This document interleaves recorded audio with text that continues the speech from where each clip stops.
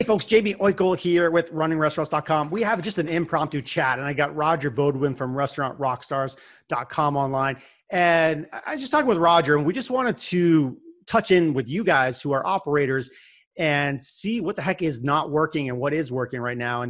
And the reason we just wanted to do this is, in addition to being coach, consultant, speaker, Roger is also an operator in the state of Maine, dealing with all the same things you deal with. So Roger, I want you to put your operator hat on today and talk about the little challenges you're seeing as people are coming in. They're wearing masks, not wearing masks. Staff has to quarantine, not quarantine. You got all these weird issues. So you're an operator. The sand is shifting every day. Give us some updates from your side. What do you think? Well, for those of your audience that don't know my background, I ran a 350-seat flagship restaurant for 2 decades, had tremendous success with that restaurant, and then sold that property. And then a little more than a year ago, pre-COVID, I bought a 65-seat breakfast and lunch place that had an existing clientele, has a really beautiful barn on the property that has potential to be a wood-fired pizza bar, sit-down venue. And that's primarily the reason why we bought this property, the future potential, not exactly what it was when we bought it. And so we operated this restaurant for several months, and then COVID hit. And now I'm in the same position that most of you are with, like Jamie says, the sand is constantly shifting under your feet. And our government restrictions did not allow, indoor dining anymore. We were forced to close for almost 2 months in March up until early May.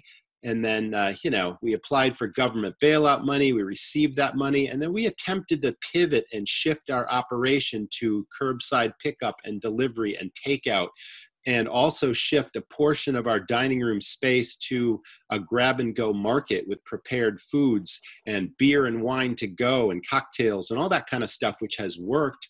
And now the government restrictions were sort of lifted to some extent. You could have, as long as you maintain the social distancing piece of 6-foot tables, you could have up to 50 people in your restaurant, including staff. And, it was great during the summer because we had outdoor seating. We probably had 10 picnic tables outside. We could easily social distance. We own the property. There's a huge parking lot. We have a courtyard in front of that barn I told you about, and that was great. But now that the weather is changing and it's getting colder, we brought seats back into our restaurant about 2 weeks ago, and it was limited seating. Instead of 60 plus seats, we had 17 or 18 seats. And my goal was to reopen up a classic breakfast counter that we have with the old-fashioned soda counter stools and all that. And that would be the next step, but that's challenging because unless you're a family, you can't seat people right next to each other. So, if there's 10 stools at the counter, can you serve, 2 disparate parties? So we're dealing with all of that. And then now we're hearing that, 6-foot social distancing is not necessarily protecting your customers, which is a challenge. And they're saying that this disease can be spread 12 feet away. But the biggest challenge, to answer your question, James, is we brought in the seating, but we find that customers aren't following the rules. You're supposed to wear a mask whenever you get up from a table and you're not actually eating or drinking anything. And we have takeout customers that are at our counter behind the plexiglass wearing masks, and they're buying beer and wine and prepared foods to go. And they're really balking and getting upset with all the customers sitting down that aren't following the rules. They get up to go to the bathroom, they're not wearing a mask. They're sitting at a table, taking up space, waiting for their food to be prepared when it's literally for sit-down customers. When you get your food, you can sit down. And we're finding all sorts of challenges with that. And so just yesterday, I pulled all the seats out of the restaurant, and we decided to pivot completely and go more market, because we figure, okay, the real estate is more valuable selling merchandise and bringing in lots of market type goods as opposed to someone sitting at a table for an hour, having a coffee and a muffin, taking up space, alienating all our other customers that really like the market concept. And in this business, we can't please all the people all the time, no matter how hard you try. And finding that balance for us has been super challenging. Listen, man, absolutely. I can imagine the nightmare for the staff, and then the frustrated customers, and then who wants to enforce the rules and so forth. It gets uncomfortable for everybody. But I want to talk about the cold weather first, because I know this is the case for a lot of operators across the country. Summer has been good and outside dining is fine. Weather is fine. but it's changing. Roger again is in Maine. Foliage, it's happening. Like it's coming. And so I've seen online other restaurants starting to develop ideas, and whether it's a weather bubble or fire pits and the heaters, probably a good time to be in the outdoor heat lamp business. But yeah, at some point in Maine, you're not going to want to sit outside in the snow eating your food. So talk about the challenge. What are some things you're going to try to do to get through the shoulder season? Other tips you've seen folks in other markets do to get through this little time?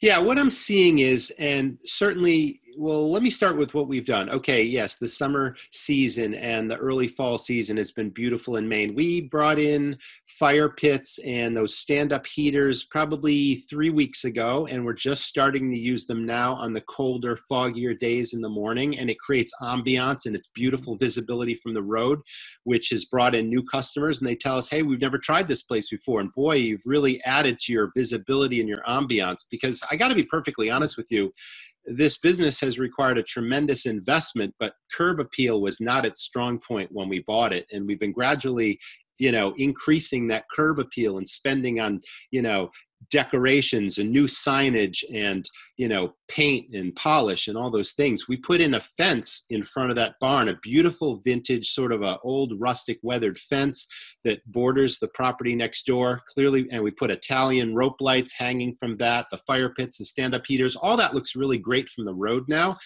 But again, we're thinking about maybe a tent, because there are days that, the heat doesn't necessarily disperse sideways as much as it should, even though we bought, some pretty big BTU heaters. So now my partner, my wife, who's actually, GMing the place, is thinking we need a tent that goes over all this to maintain the heat and on any of those rainy, drizzly days. But my thought is, since this courtyard is in front of that whole barn, which we're ultimately going to turn into a dining venue next summer, even though it's an uninsulated space, it's still a wide open, really appealing barn right in front of the outdoor tables. And you slide these big barn doors open, I'm thinking we can move some tables inside that barn for at least the early part of the winter, and have portable heaters in there, and make sure it's safe, of course. But I think that beats a tent. It's more of a permanent roof over your head versus the wind issues that come with tents and all those other things. So you try something, you experiment, you pivot. Some things work, some things don't, but you always have to be thinking and being resourceful. What can I do? Because you got to plan ahead. Like you said, James, the weather's getting colder, and suddenly that outdoor dining is going to go away for an awful lot of restaurants. And, whether you go inside again or you pivot and you do more grab and go and take out and delivery like we're doing, all those things, it's like, yeah, these are the challenges. Yeah, since March, I've interviewed Roger a number of times, and we've had a couple of shows and online webinars and stuff. So we've got into this COVID stuff a lot. Today, we're just kind of impromptu talking about what challenges he's seeing. But there are so many things you can do as an operator, and you guys are doing it. You're being creative, pivoting, making sure online ordering is working, and learning about third-party this and getting email lists. Like there's so many challenges that have gone through. But I know everyone's trying to get back more to normal. And different states are letting you do that. I'm here in Florida. They opened up 100%. Like the governor said, you can do back to normal. And so, what does that look like, for the customers? And so I want to get back to Roger's point about that comfort level as a customer. I go in, maybe I'm just there to get takeout, and I'm still, I want to wear my mask 100% of the time. And when I go in, and so I go in and I have that environment, and then I look over and there's 50 people, walking around like it's a party. And in my mind, I'm like, oh shoot, now what's my feeling on this restaurant if they're letting their customers not follow the rules? And again, the rules are different in each state, but let's say the rules say they should be doing stuff, and now they're visually not. Customer goes back, starts to yap on social media. Hey, I love that place, but now I just don't know. I just don't know if they're taking it seriously. It's a mindset. I know you guys are in Maine. The caseloads are not that high, and yet you have to have that mindset of making sure your customers are comfortable. How do you think about it? It's such a balance, and that is such a good point. What I didn't mention earlier was we are sort of a hybrid model now, because like I said, we are part market and we were part sit-down dining, and the rules were different because if 75% of your sales are prepared foods, meaning you've got line cooks back there cooking burgers, cooking breakfast, whatever, and you're selling that versus the market staples, the milk, the cheese, the breads, and all that kind of stuff. You could literally have 50 people in your building, but if you're just a retail enterprise, it all goes on the square footage of the building and how many people you're allowed to have inside. So when we were just doing the market before we brought the seats inside, we could only have 5 people at a time inside at the counter ordering their food, and then they'd have to go wait outside. And then we brought in the tables, and it allowed us to have literally 50 people in the building with staff included. And now we have to go back to a limited model based on square footage. So it's like every day, like you said, the sands are shifting, and it is that balance. And how can you possibly make money when the rules keep changing?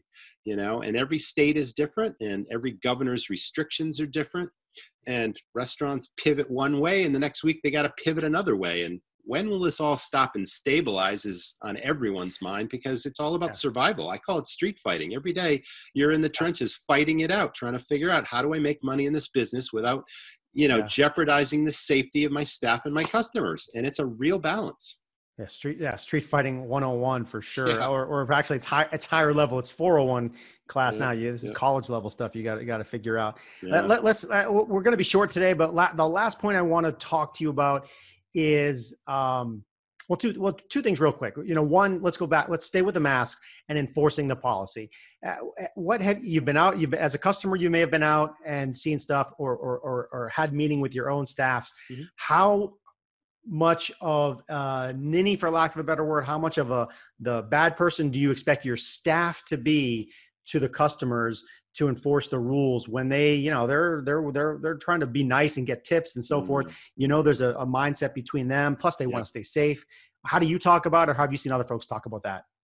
Well, we are still dining out. You're right. Maine has had relatively lower cases than the rest of the country. It has not been a big outbreak state. However, there was a wedding about a month and a half ago that infected hundreds of people now. And there's been, I think, many deaths related to this one wedding where they overexceeded capacity and didn't maintain the social. That all made the national news, of course. And that impacted our state regulations and all this other sort of thing. But we've been dining out, and there are those restaurants with sit-down dining that have gone right back to normal. These are multi dining room properties with maybe 200 seats. And they're maintaining the policies. I do see that the customers are wearing masks when they get up and go to the bathroom and all that sort of thing. And, the staff educate the customers when they come in the door. There's signs outside when you enter saying you must wear a mask at all times unless you're seated at a table. The staff are constantly sanitizing their hands. The hand sanitizer stations are everywhere. I mean, those are just the basics, of course, but it's working for these restaurants. And then there's the takeout places that, you come in and they're maintaining distancing where they're not handing you your pizza. It's put on a sanitized rack, and literally, one customer at a time approaches the rack, and it's 12 feet away from the next customer in line. And as things are ready, I've seen all sorts of that stuff. I see restaurants that are adding, these temporary portable structures with sort of canvas and plexiglass window sides to them that is that's providing some, measure against the weather that's just popping up all over the place. People are doing a variety of things because they know that, things are constantly changing, and they just got to keep adapting. So, but all this leads to increased costs. It's like you costed out your menu, you're charging what you believe the market will bear for the food. But what the customer doesn't understand is suddenly your costs went up significantly because the cost of the packaging for the takeout containers, and the cost of the rubber gloves that are going through the roof because there's a shortage of rubber gloves, and the cost of the masks that you have to provide for people that show up without masks, and the sanitizers and all this stuff. I looked at my operating expenses, and they're literally increasing all the time because of supply and demand situations, yet you can't pass that on to the customer anymore if you want to maintain your business. So it's like the street fighting thing. Every day you're taking another shot to the face and saying, okay, what's tomorrow going to be like? So I'm not complaining, but this is the reality, and this is what restaurants are facing. And, you just got to do your best marketing game and get as many customers in the door as you can. But it all goes down to knowing what your costs are, knowing what your daily break even is, and trying to maximize profits on what menu items you're offering. And know that chances are you're selling items that just aren't profitable to sell versus items that are super profitable. And in a perfect world, you would sell the most profitable items to every single customer that comes in the door, not just to survive this thing, but to emerge stronger when all this thing is over. And that's a system that you need in place in your restaurant. Yeah, that's right. I got one more question for you, but just to revisit Roger's point there about the systems, and I've talked with him. You can go to the site, and there's some more content from Roger and I about all the things he just talked about: fixing your menu planning, doing your menu costing, making sure you're profitable, especially now. But Roger does have systems for that on his site, restaurantrockstars.com, that you can buy today. Click a button and be digging into the stuff. Absolutely, to get that stuff dialed in. So make sure you check that out. But last question is staff coming back in. I read a good piece the other day from an operator where they're interviewing all the people coming back in, almost like a reapplication process. It's a great chance to weed out people that maybe weren't a great fit before when the labor market was super tight. Mm-hmm. Now, good news, bad news, right? A lot of people had to lose their jobs, but now they're coming back in. You have a chance to pick the best ones, or even folks to work for other places. Tips you would share about the re-interview process? Do you just take them back with a blank, just a boom, like take them right back in? Or should you, in fact, re-interview them and re-energize them for the future? What have you done, or what would you recommend other restaurant operators do? Yeah, we've done that multiple times since March. The very first opportunity was when our restaurant and many other restaurants were forced to close, not permanently, of course, but temporarily when COVID first hit, and you no longer could have sit-down dining in a restaurant. So you had to close and re-engineer. So that allowed a lot of, obviously, everyone's familiar with people collecting unemployment and the federal benefits. And there was a challenge even bringing people back because they were making more money on unemployment than in your restaurant. But literally, when you close for weeks and weeks and weeks, that gives you an opportunity to re-interview the people that are interested in coming back. And then all the restaurants that have closed since, there's some very talented people out there who've been looking for new jobs. And my philosophy has always been weed the garden. It's not about loyalty. It's not about longevity. It's about who's the best person for the job, who's going to build our business, who's going to be an ambassador for the business, who's going to sell, who's going to make friends with the customer, who's going to be the most productive, who's going to clean, who's going to be someone that is part of what I call the dream team staff. And just because someone's worked in your place for a year or two, if they're not the best at what they do, there's always an opportunity to find somebody new. So it started when we closed and we re-interviewed those people that wanted to come back, but we also found new candidates that were looking for new jobs because their places have closed. And, there is turnover still in this business. We've had numerous, kitchen people that have come and gone during this crisis, partially because of the unemployment thing, partially because they were good at cooking, but they didn't want to clean. They didn't want to take safety procedures to heart. So we've had to replace those with new people. It's an ongoing process, and it's a moving target during COVID for sure, because it's so easy when business as usual to take the time. I won't say it's easy, but it's time that you have to spend, because staff training is the backbone of your business, because they represent your business in front of the customer, and they're either building your business and making friends with your customer, or they're turning them away. So you constantly have to take the time to train your staff, develop them, recognize and reward them, and build what I call the dream team staff. We have a system for that, of course, and we implement that just about every day. I believe training should happen in a restaurant every single day, even if it's 5 or 10 minutes in a pre-shift before you open the doors for business. It's like a team huddle before the Super Bowl. You get people fired up. You talk about, what's the customer experience going to be? What are we going to suggest? What are we going to tell the customer about that they may not know about? And just turn them on to a great experience and hopefully build their affinity and loyalty to our business. So training is super important. But yeah, keep that in mind. Weeding the garden is something we've always practiced. And just because you've been there for a couple of years doesn't mean that you're irreplaceable. And even if you think you really need somebody, you never know what's around the next corner. So always keep your eyes and ears open. And then we've always had great success having referrals from other A-team players saying, hey, who else isn't satisfied or happy with a current job they might have? And who do you think would fit our chemistry, our team here? And then do the recognition and rewards thing and pretty soon you'll have your own dream team staff. But it takes effort and it takes time and homework, but anything worthwhile really does. But nothing is more powerful for your business's success than building that team that represents your brand and your business. Great. Yeah. Yeah, Roger. Absolutely.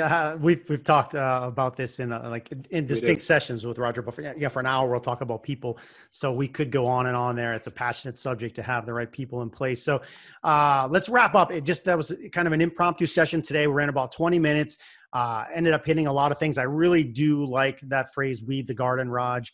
And building the dream team, you have to do that. And now one of the many silver linings of this process is the opportunity to do that, to get better teammates involved in your business for moving forward. And if you do get the right ones, you can do that on turbo mode. So that's super important. We talked about the cold weather that's coming and some ideas there. We hit on, the rules and the staffing and all those, just the punches in the gut that operators are continue to getting. Pivoting, shifting, all those things. So you can check out Roger and his great resources at restaurantrockstars.com. He's got a podcast there you can subscribe to. He's got lots of great products and services you can buy, as well as reach out to him for coaching consultants. So restaurantrockstars.com. For more great resources from us at runningrestaurants.com, you'll see 1,000+ articles on marketing and operations and service, ongoing coverage like this for operators to help you just going through what you're going through. So, Roger, thank you, sir. We'll see everybody soon. Jim. Great. Stay well, everyone.